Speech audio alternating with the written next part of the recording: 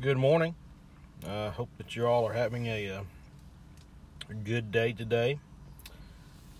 And if you have your Bibles, we'll be in the book of Galatians, chapter 5, verse 22 through 23. Galatians 5, 22 through 23.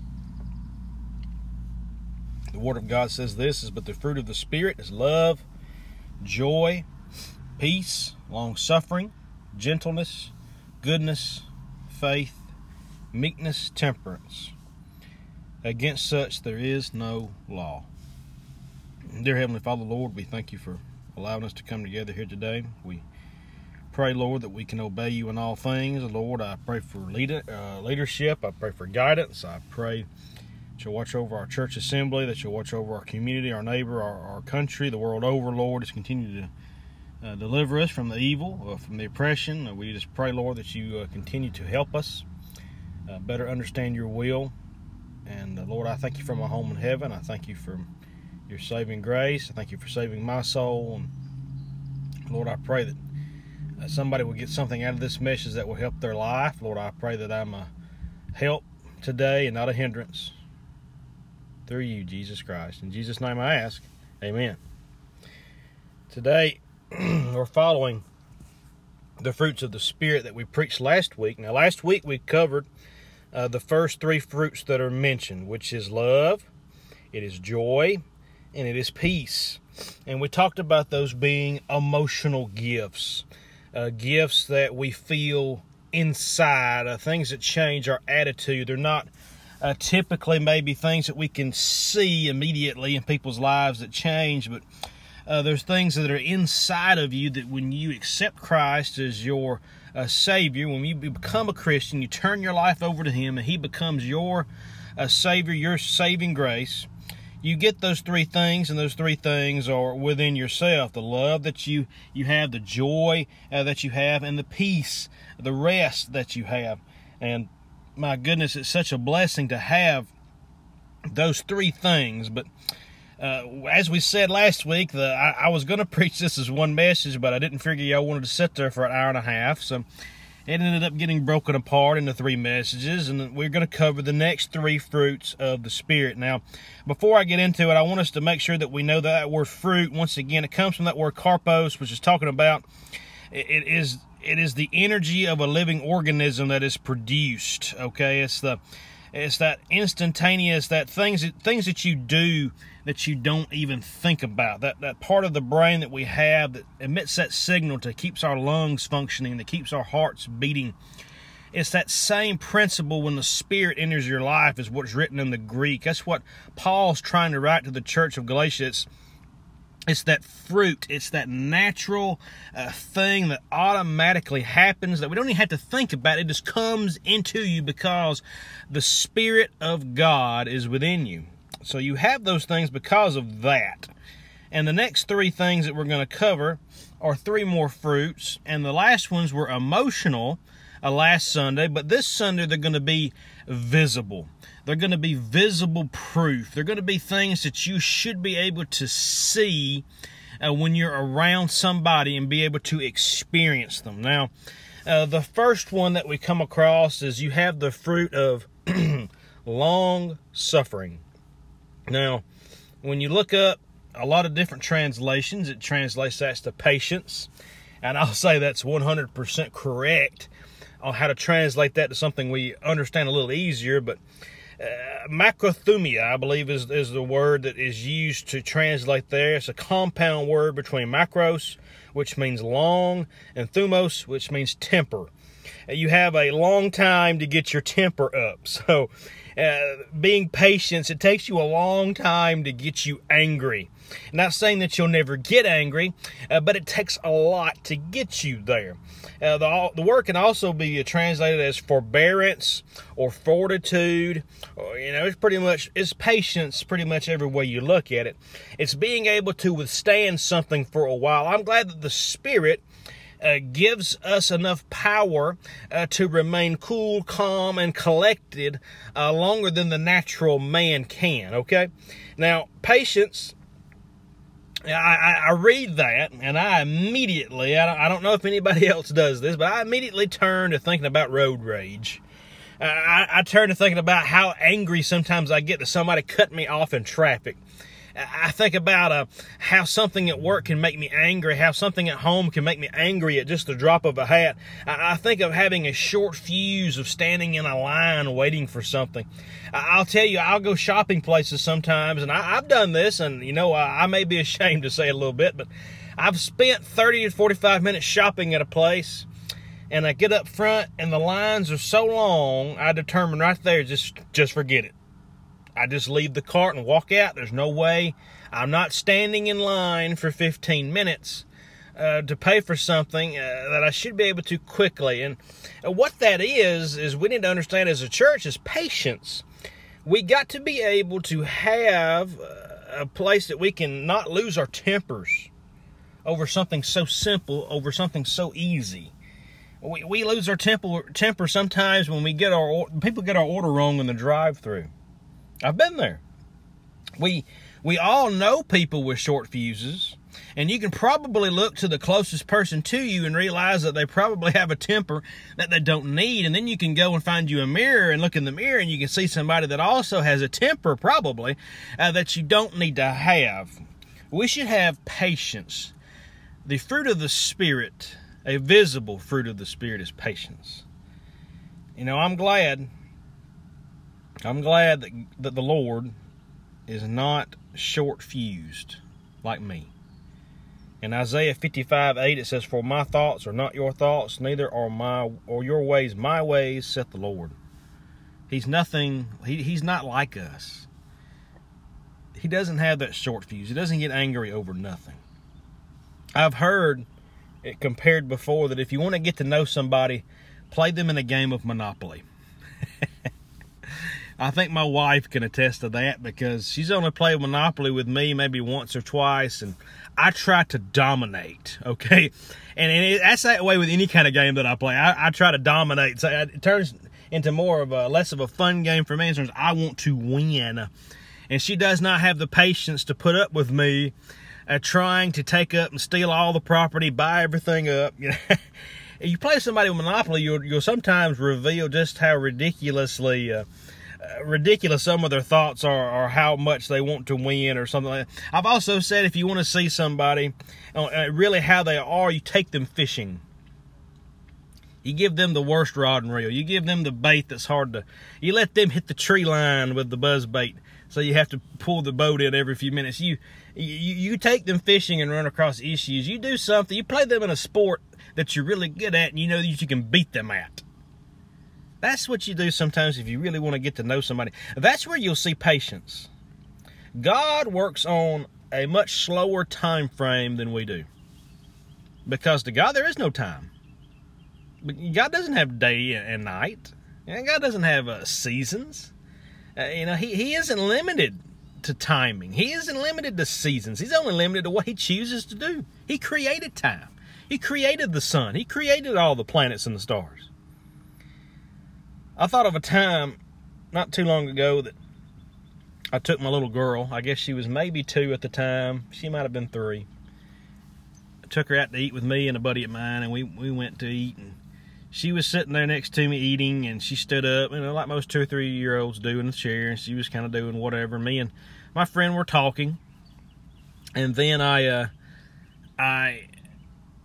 looked at her, and she leaned over towards my plate, and she spit out an entire mouth of food all over my plate, all over my food. And I remember that happening, and I just kind of, just pushed her back to her chair pretty good. I kind of cleaned the stuff off my plate. I might have, hey, Leela, stay over there. And I just continued to converse with my friend, kept on eating my food. And I remember him looking at me thinking, what is wrong with you? And he said, how did you stay collected? How did that happen and you not blow your top? And I'll say this, I might not have done that 2 or 3 years ago with my other child, but I'm glad that God has given me patience. And it wasn't me that was able to take a child spitting in my food and just brush it off like it's nothing.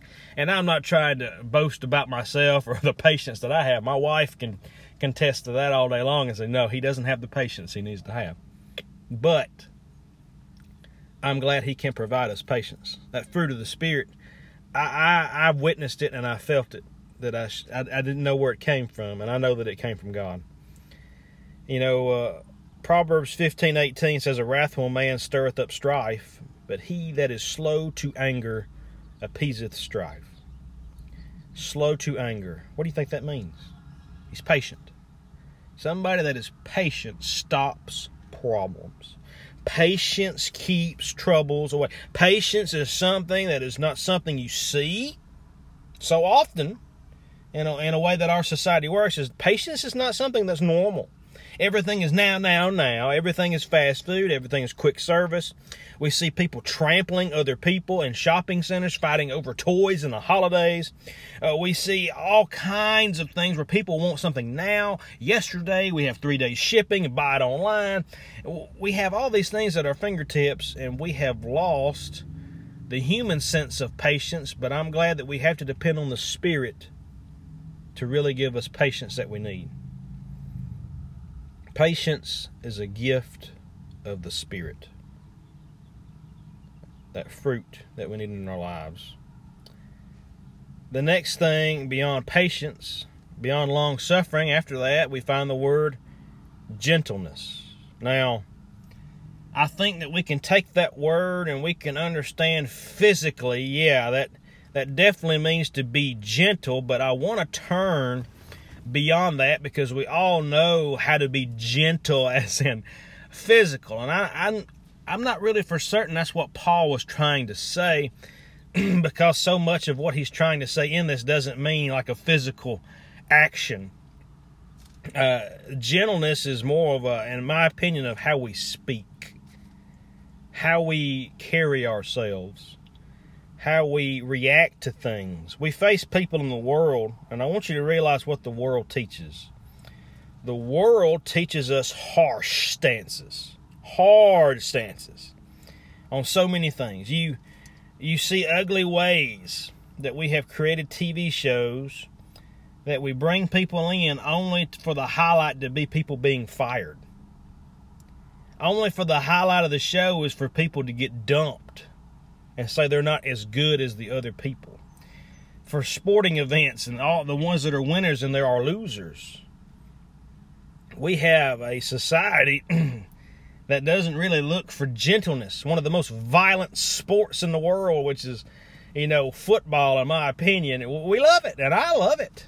Is there anything gentle about a football game?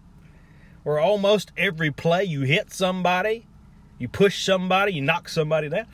The gentleness is not something the world pushes. Philippians 4:5 says, let your moderation be known unto all men. The Lord is at hand. If you look up that word for moderation, that moderation can mean gentleness. That moderation can mean being considerate. People should notice that you are not mean. Did you hear me? People should notice that you are nice, that you are gentle, that you converse, that you speak in a way that you are not commanding or ugly or bitter or judgmental. People should see that you care, okay? People should know when they're around you and they speak to you that you have a gentle tone, that you're not mean, that you're not cutthroat. The next time that you have a harsh tone, or the next time you want to speak bad of somebody that you know, you want to backbite, you want to gossip, you want to do all these different things that are the opposite of gentleness, be gentle. If you want to say something mean about somebody, say something good about somebody. That's tough. I know that it's tough, but I know that the Bible shows us that we should be gentle, that fruit of the Spirit is gentleness. Jesus shows us multiple times being gentle. I want you to realize how gentle he truly was. He went to the Garden of Gethsemane, and he went back and told these guys to pray, and he kept finding them asleep. Did he ever just say to him, well, just forget it, y'all ain't worth nothing, you're going to leave me anyway? Did he?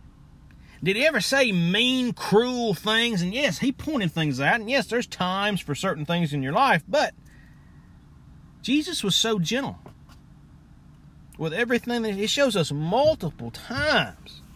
Being gentle. There's times for that tough love, but there are just as often times for gentleness. Being gentle is a sign of having power, but being able to stay humble by suppressing yourself. Gentleness. I want you to realize this, church. Being gentle, a perfect example, is having the power to be mean, but refraining from doing it. Do you not think that Jesus could have came down and had rule, had dominion, and had all of his royal subjects, had everything in his power in certain places? No. He was gentle. He had the power to do those things, but he chose to be gentle. And being that gentle and being able to suppress yourself, that leads us to the very next fruit. And I'm kind of glad that these three fruits, they kind of slide together. Okay? You have patience, you have gentleness, you have goodness. Three things that you should visibly be able to see in a Christian.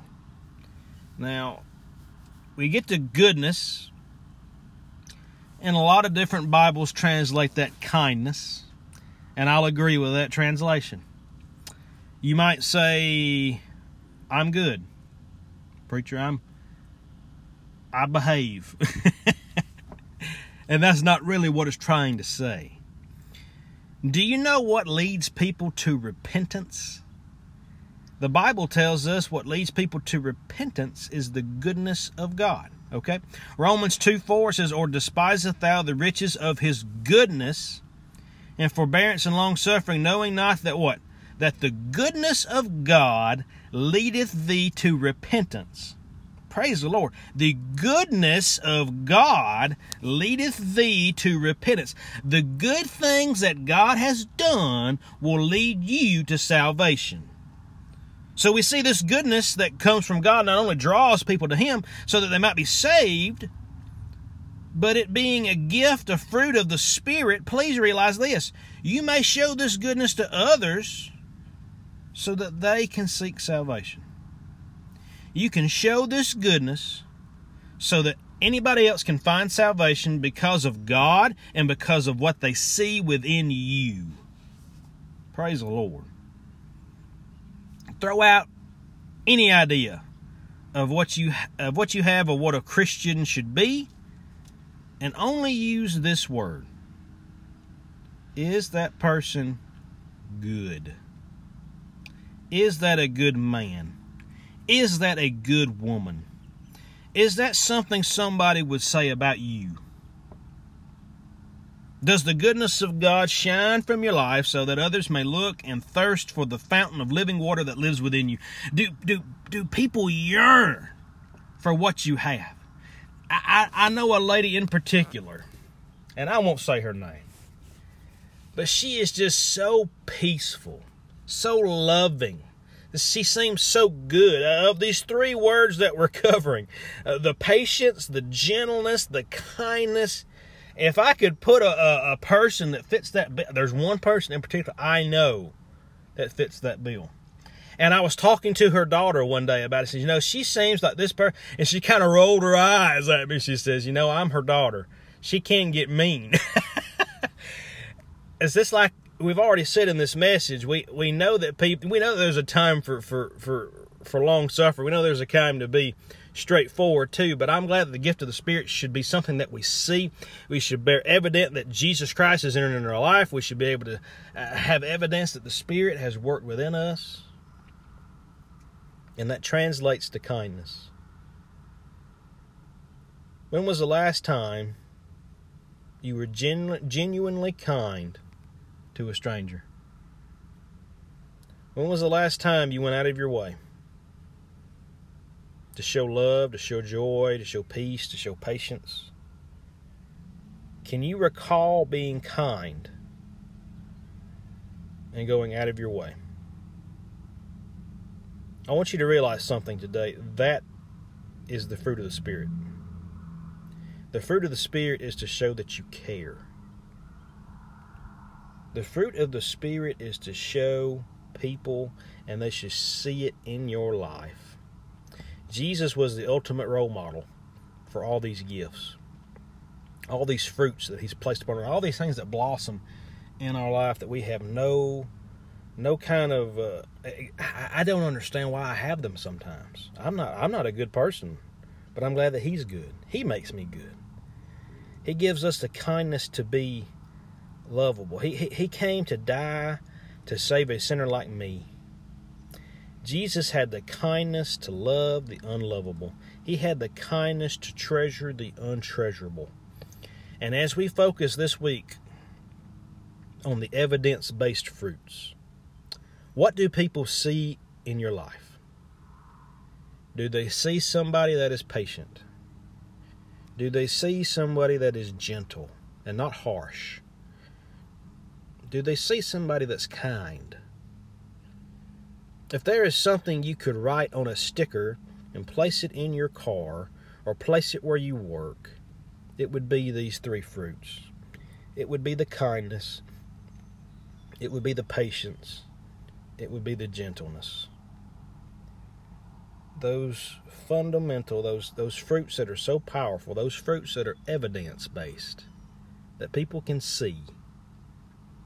Do you have them in your life? I'm glad that, you could possibly have some of these naturally, but I want you to know something. Christ is the one that gives the real ones. The ones that go way beyond anything that you could ever do.